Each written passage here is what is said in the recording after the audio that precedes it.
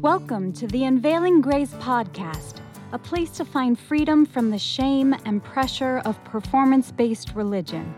Enjoy another episode with Lynn Wilder and Joel Grote as they and their guests share personal stories and wisdom from the Bible that just might surprise you. We invite you to experience a grace that heals.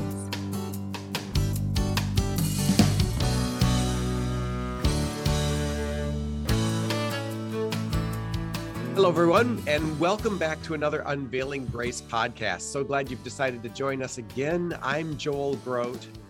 And I'm Lynn Wilder. And today we have, well, for me, it's a young man. We have a young man, Todd Jim, but I'm sure he may not feel so young.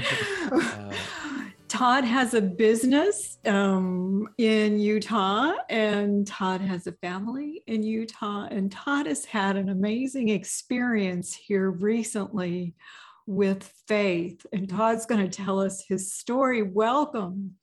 Thank you so much. It's an honor to be with you.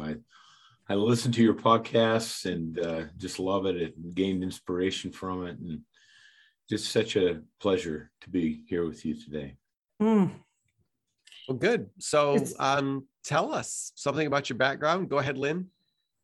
Yeah, I was just going to ask. You grew up LDS, you're generational. Tell us about your LDS background. So my family came across the plains with Mormon pioneers, and they were exhorted by Brigham Young to help. They were one of the original families that started the little town, used to be little, town of American Fork in Utah, Carolina. And that's where I grew up. My family were sheep ranchers, and I've heard that they brought a small little band of sheep across the plains with them. I've never been able to verify that, but that's what my grandfather told me, my dad told me, and so my ancestry goes way back. I'm not exactly sure how many generations, but a lot. So you know we lived in Alpine, and they used to tell us that one of the mountains was a sheep mountain and one was a cattle mountain, right? And that there was kind of always this war between the cattlemen and I don't recall that specifically, but there were. I mean, when I was a young man, Utah was very different. It was more, agricultural, than it is now, Yeah. Even when we moved there in 99, there were lots of open fields, etc. So your family name, is it Chipman? The folks who came across the plains were Chipmans? Yes. Yeah. Okay. And they were one of the original families that helped found American Fork. There were other families too, but my ancestry goes back to American Fork, and that's where I grew up, was American Fork, Utah. So, and when you say that, I always hear American Park. Park, right? That's what goes through my brain, because that's right. But I remember from the locals. Oh my gosh. Okay, so your family has been in Utah generationally, right? Yes. So always active in the church. You grew up active. Yeah. My dad was an only child, and he kind of had a negative experience with the church, and he wasn't really active until the latter part of his life. His folks were very into the LDS callings, and they were never home. And my grandpa was in the stake presidency and bishoprics, and my grandma was involved in every civic-minded thing that you could be involved in, from 4-H to Scouts to every community thing. She was always in charge of the big celebration that American Fork had called Still Days, and she was just a very busy lady, and she was never home. And so my dad's, he could have taken it or left it, he just wasn't very active most of his life, but my mother very much was. And we always attended church, it was not an option. We were, that was what we, there every time the doors were open. Yeah. Exactly. Yeah. How many siblings in your family? So I had two brothers that I never met. One died of leukemia, childhood leukemia, before I was born. Another one was hit and struck by a car and killed. So I had a brother and a sister, and I was the youngest of the pack. Okay. You were the baby. I was the baby. Yeah. So how did that, because those are two substantial losses. How do you see that affecting both your mom and your dad's kind of spiritual views and connection with God and even the LDS religion? Yeah. That's a good question. Something like that. It happened before I was born. And so, I wasn't really there when it happened, but I'm sure it took a toll on them. It either draws you together or separates you. And, so either one or two things happen. Either it just bonds you and you just hold tight to each other, or it kind of separates you. I think in this case, kind of separated them. They were never a happy, unit together. Their marriage was never what I'd call a terrific marriage. Okay. They stayed together though? They did. Yeah. Till my father died. My father passed away in 1989. Okay. Yeah. That's early. Yeah. He was 64. Yeah. So you were active your teenage years. You went on a Mormon mission. Yeah. So, my upbringing was kind of like, kind of what I call, our family was kind of like, have you ever seen the show Keeping Up Appearances? It's kind of like, you have a different face in public than you have at home, And part of that, and I think this is really pervasive in the Mormon culture, is there's a face that you wear out in public, and at church and things like that, and then there's kind of a face that you wear, when you're not, And one thing that was really important to my family was status, and kind of being seen in at church and and we were always in our Sunday best and had to be there. And it was really more about keeping that appearance up. Does that kind of make sense? You kind of know? Well, that's absolutely standard in performance-based religion. That's right? Exactly right. Yeah. That their folks need to see you as doing all these good works and being these good people. We certainly did. Put together, no issues, no problems. Everything's fine. We're fine. Yeah. He's fine. She's fine. Life's fine. We're great. Yeah. And I think what you do a lot in the LDS church is you kind of put a square peg in a round hole, or a round peg in a square hole. If something doesn't fit, you just kind of make it fit, and or ignore it. Or ignore it. Yeah. Which I did a lot. And so, like my buddies and me were always, wanting to, skip Sunday school and, go get something to eat or something, and, I just never really, when at a young age really felt connected to it. I just, I grew up in it, and I just, I went to church, and there were times in my life where, where I'd seek after like being active in the church, because I thought that's what spirituality meant, is that in the phraseology of the LDS faith, that it, that's all there was, that if you, wanted to be close to God, then you had to, have your temple recommend, and then, do your church thing. And so, looking back now, I can tell that, that my life, I never was really, had a testimony of it, the way I tried to convince myself I did, if that makes sense. So here's what I want to know. So did you and your buddies ever skip out of church and go someplace? We did all the time. Yep. Yeah. I can't have made your mother happy. No. Well, as long as she didn't find out, she was happy, right? Yeah. Well, and looking back, I wanted to please her, and I wanted to please, and I wanted her to be proud of me, so I kind of lived this double life. Mm-hmm. And it's, I kind of did things to please her. And then when I'd be out with my friends and stuff, we'd do things that weren't, that really that in keeping with the honor code. Exactly. Like my friends were kind of partiers and things like that. And that kind of got into that lifestyle. Because when you're living for works, what you do is you don't really have that peace, and so you never feel like you're good enough. You're always falling short, and you're always reminded of it.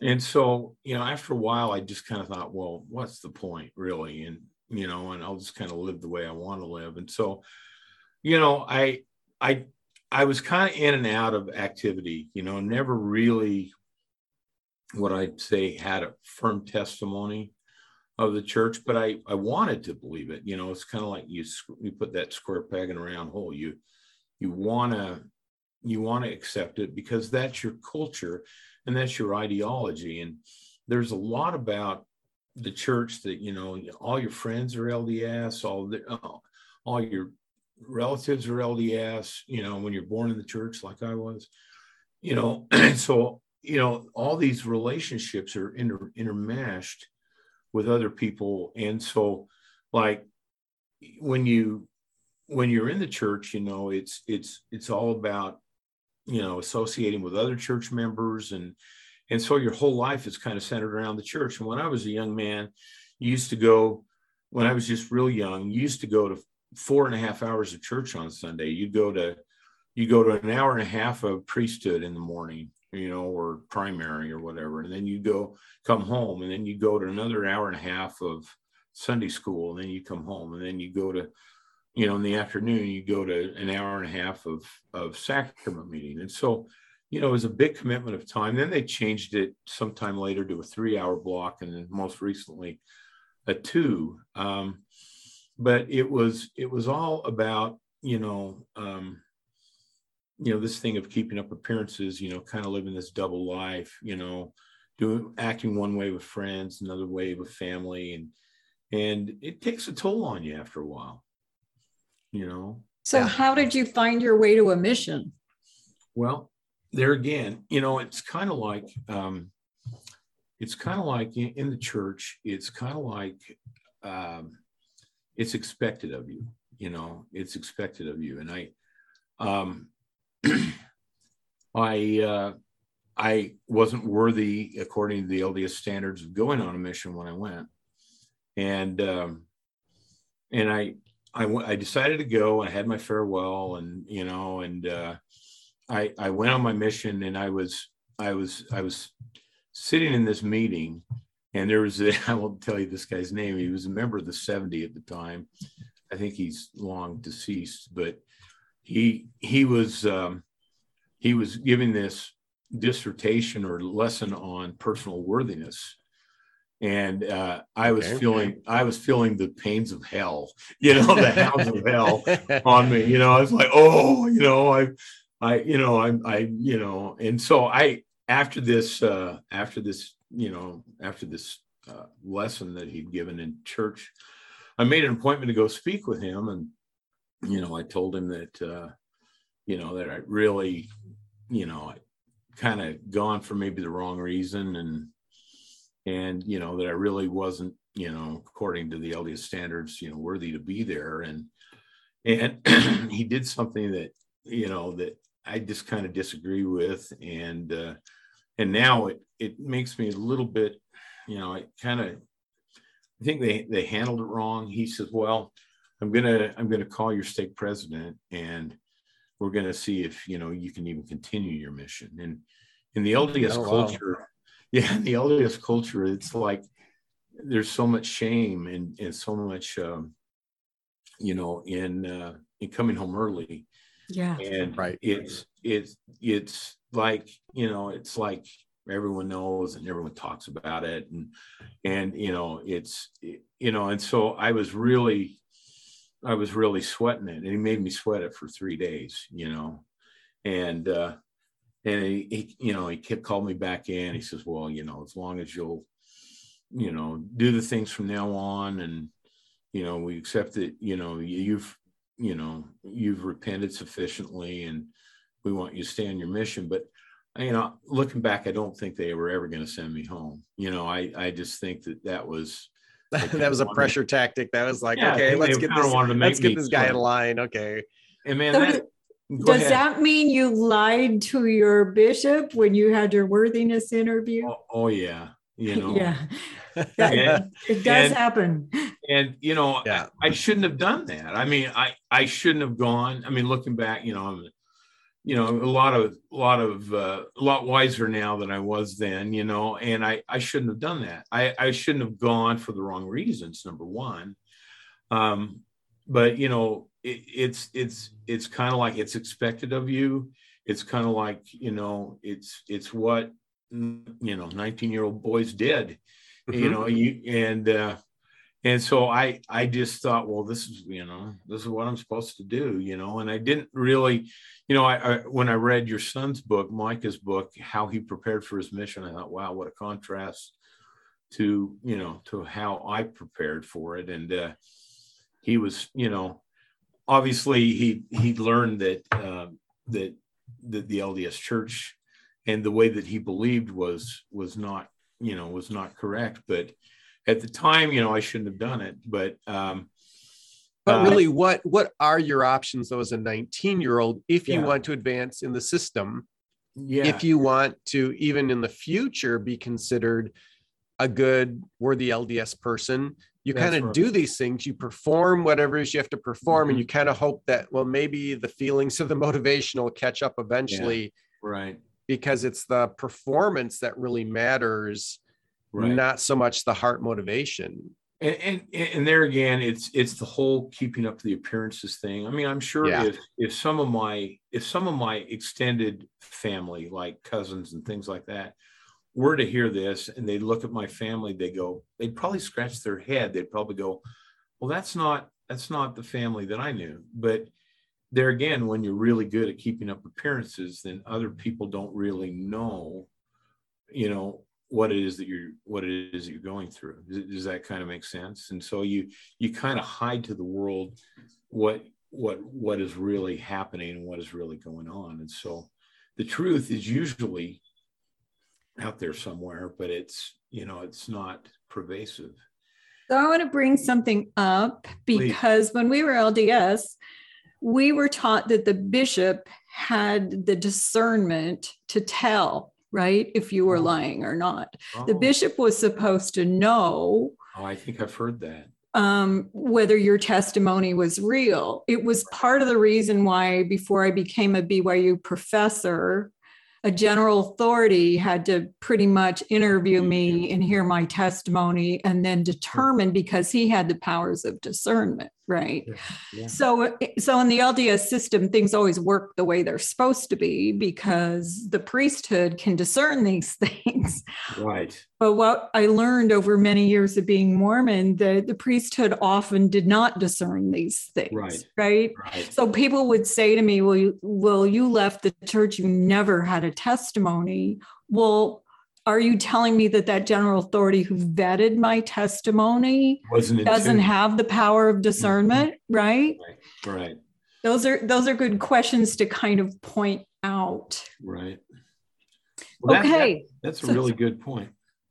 Where'd you go on your mission then? I went to Montana. Oh, interesting. Yeah, not very far. Yeah. I went to, it was called the Montana Billings Mission. It was all of Montana and about half of Wyoming. And I never was in Wyoming. I was just in Montana. So was that mission calling a relief or a disappointment? Mission calling when they Yeah, to Montana. So was it a relief that you kind of stayed close, or was it a disappointment? Oh man, I didn't get to go to Brazil. Kind of wanted to go foreign. My brother went to Italy. Oh wow! On his mission, and he was really he's passed away now. He had a brain tumor and passed away 3 years ago. But he was really gifted with language. He went to Italy and picked up Italian, and he learned German, and he learned. He learned a little bit of French, and he learned, a lot of Spanish and a lot of different languages.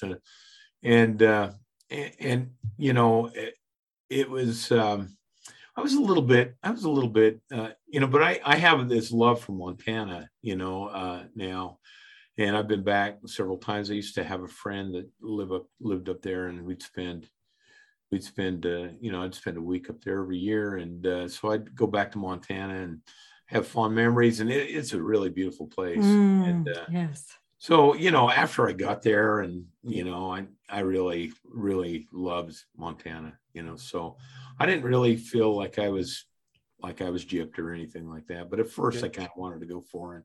Yeah. So word to the Christians here, many of the LDS missionaries that go out, I believe, don't necessarily know or embrace their faith 1,000%, right? Even though they have to keep up appearances, certainly, when they're going to homes and teaching the gospel. But what a wonderful opportunity for Christians to invite them in and have a conversation with very young men who really know minimal about their own faith and know nothing about Christianity, right? That's Biblical exactly faith. Where I was. I got invited in.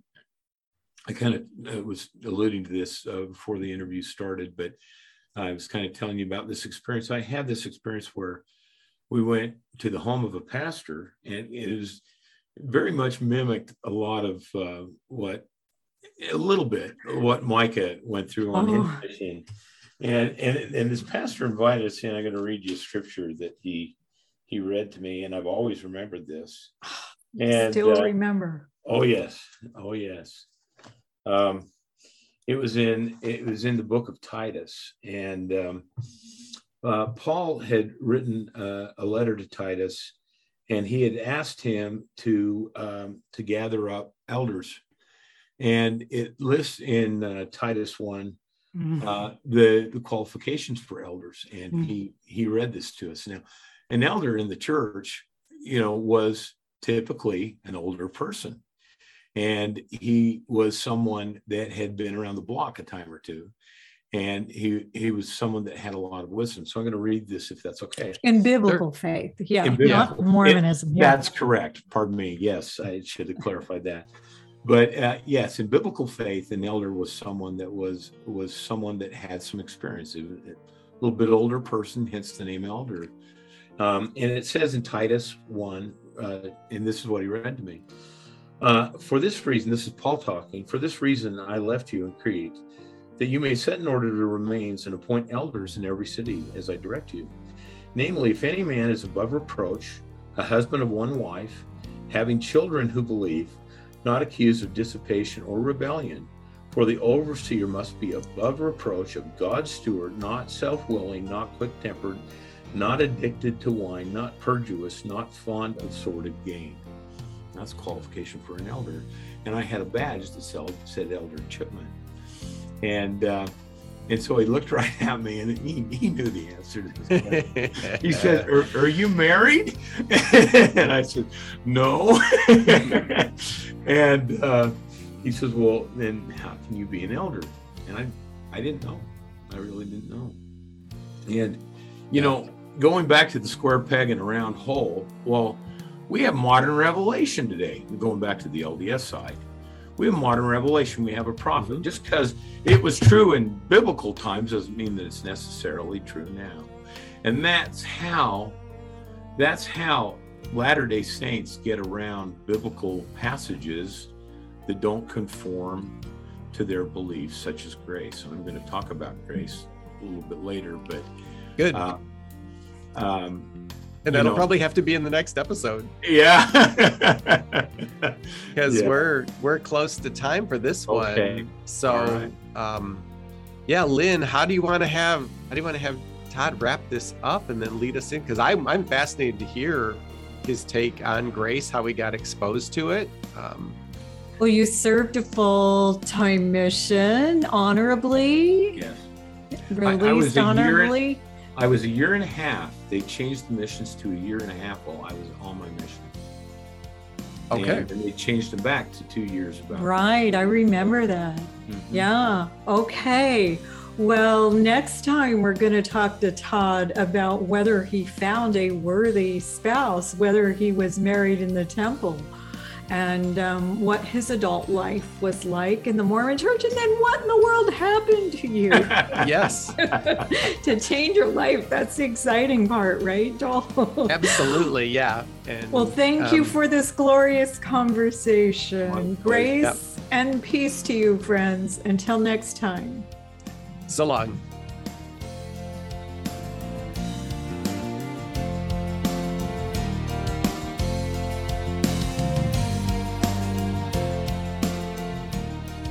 Thanks so much for listening to the Unveiling Grace podcast.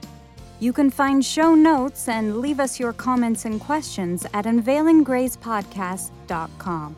We would love to hear how the podcast has helped you. We are so grateful for you, our listeners, and the donations that keep us on the air. To say thank you, we are offering a free gift with a donation of any amount. Just go to unveilinggracepodcast.com and click on the free gift button to get yours. Thanks for joining us on the Unveiling Grace podcast, where you can experience a grace that heals.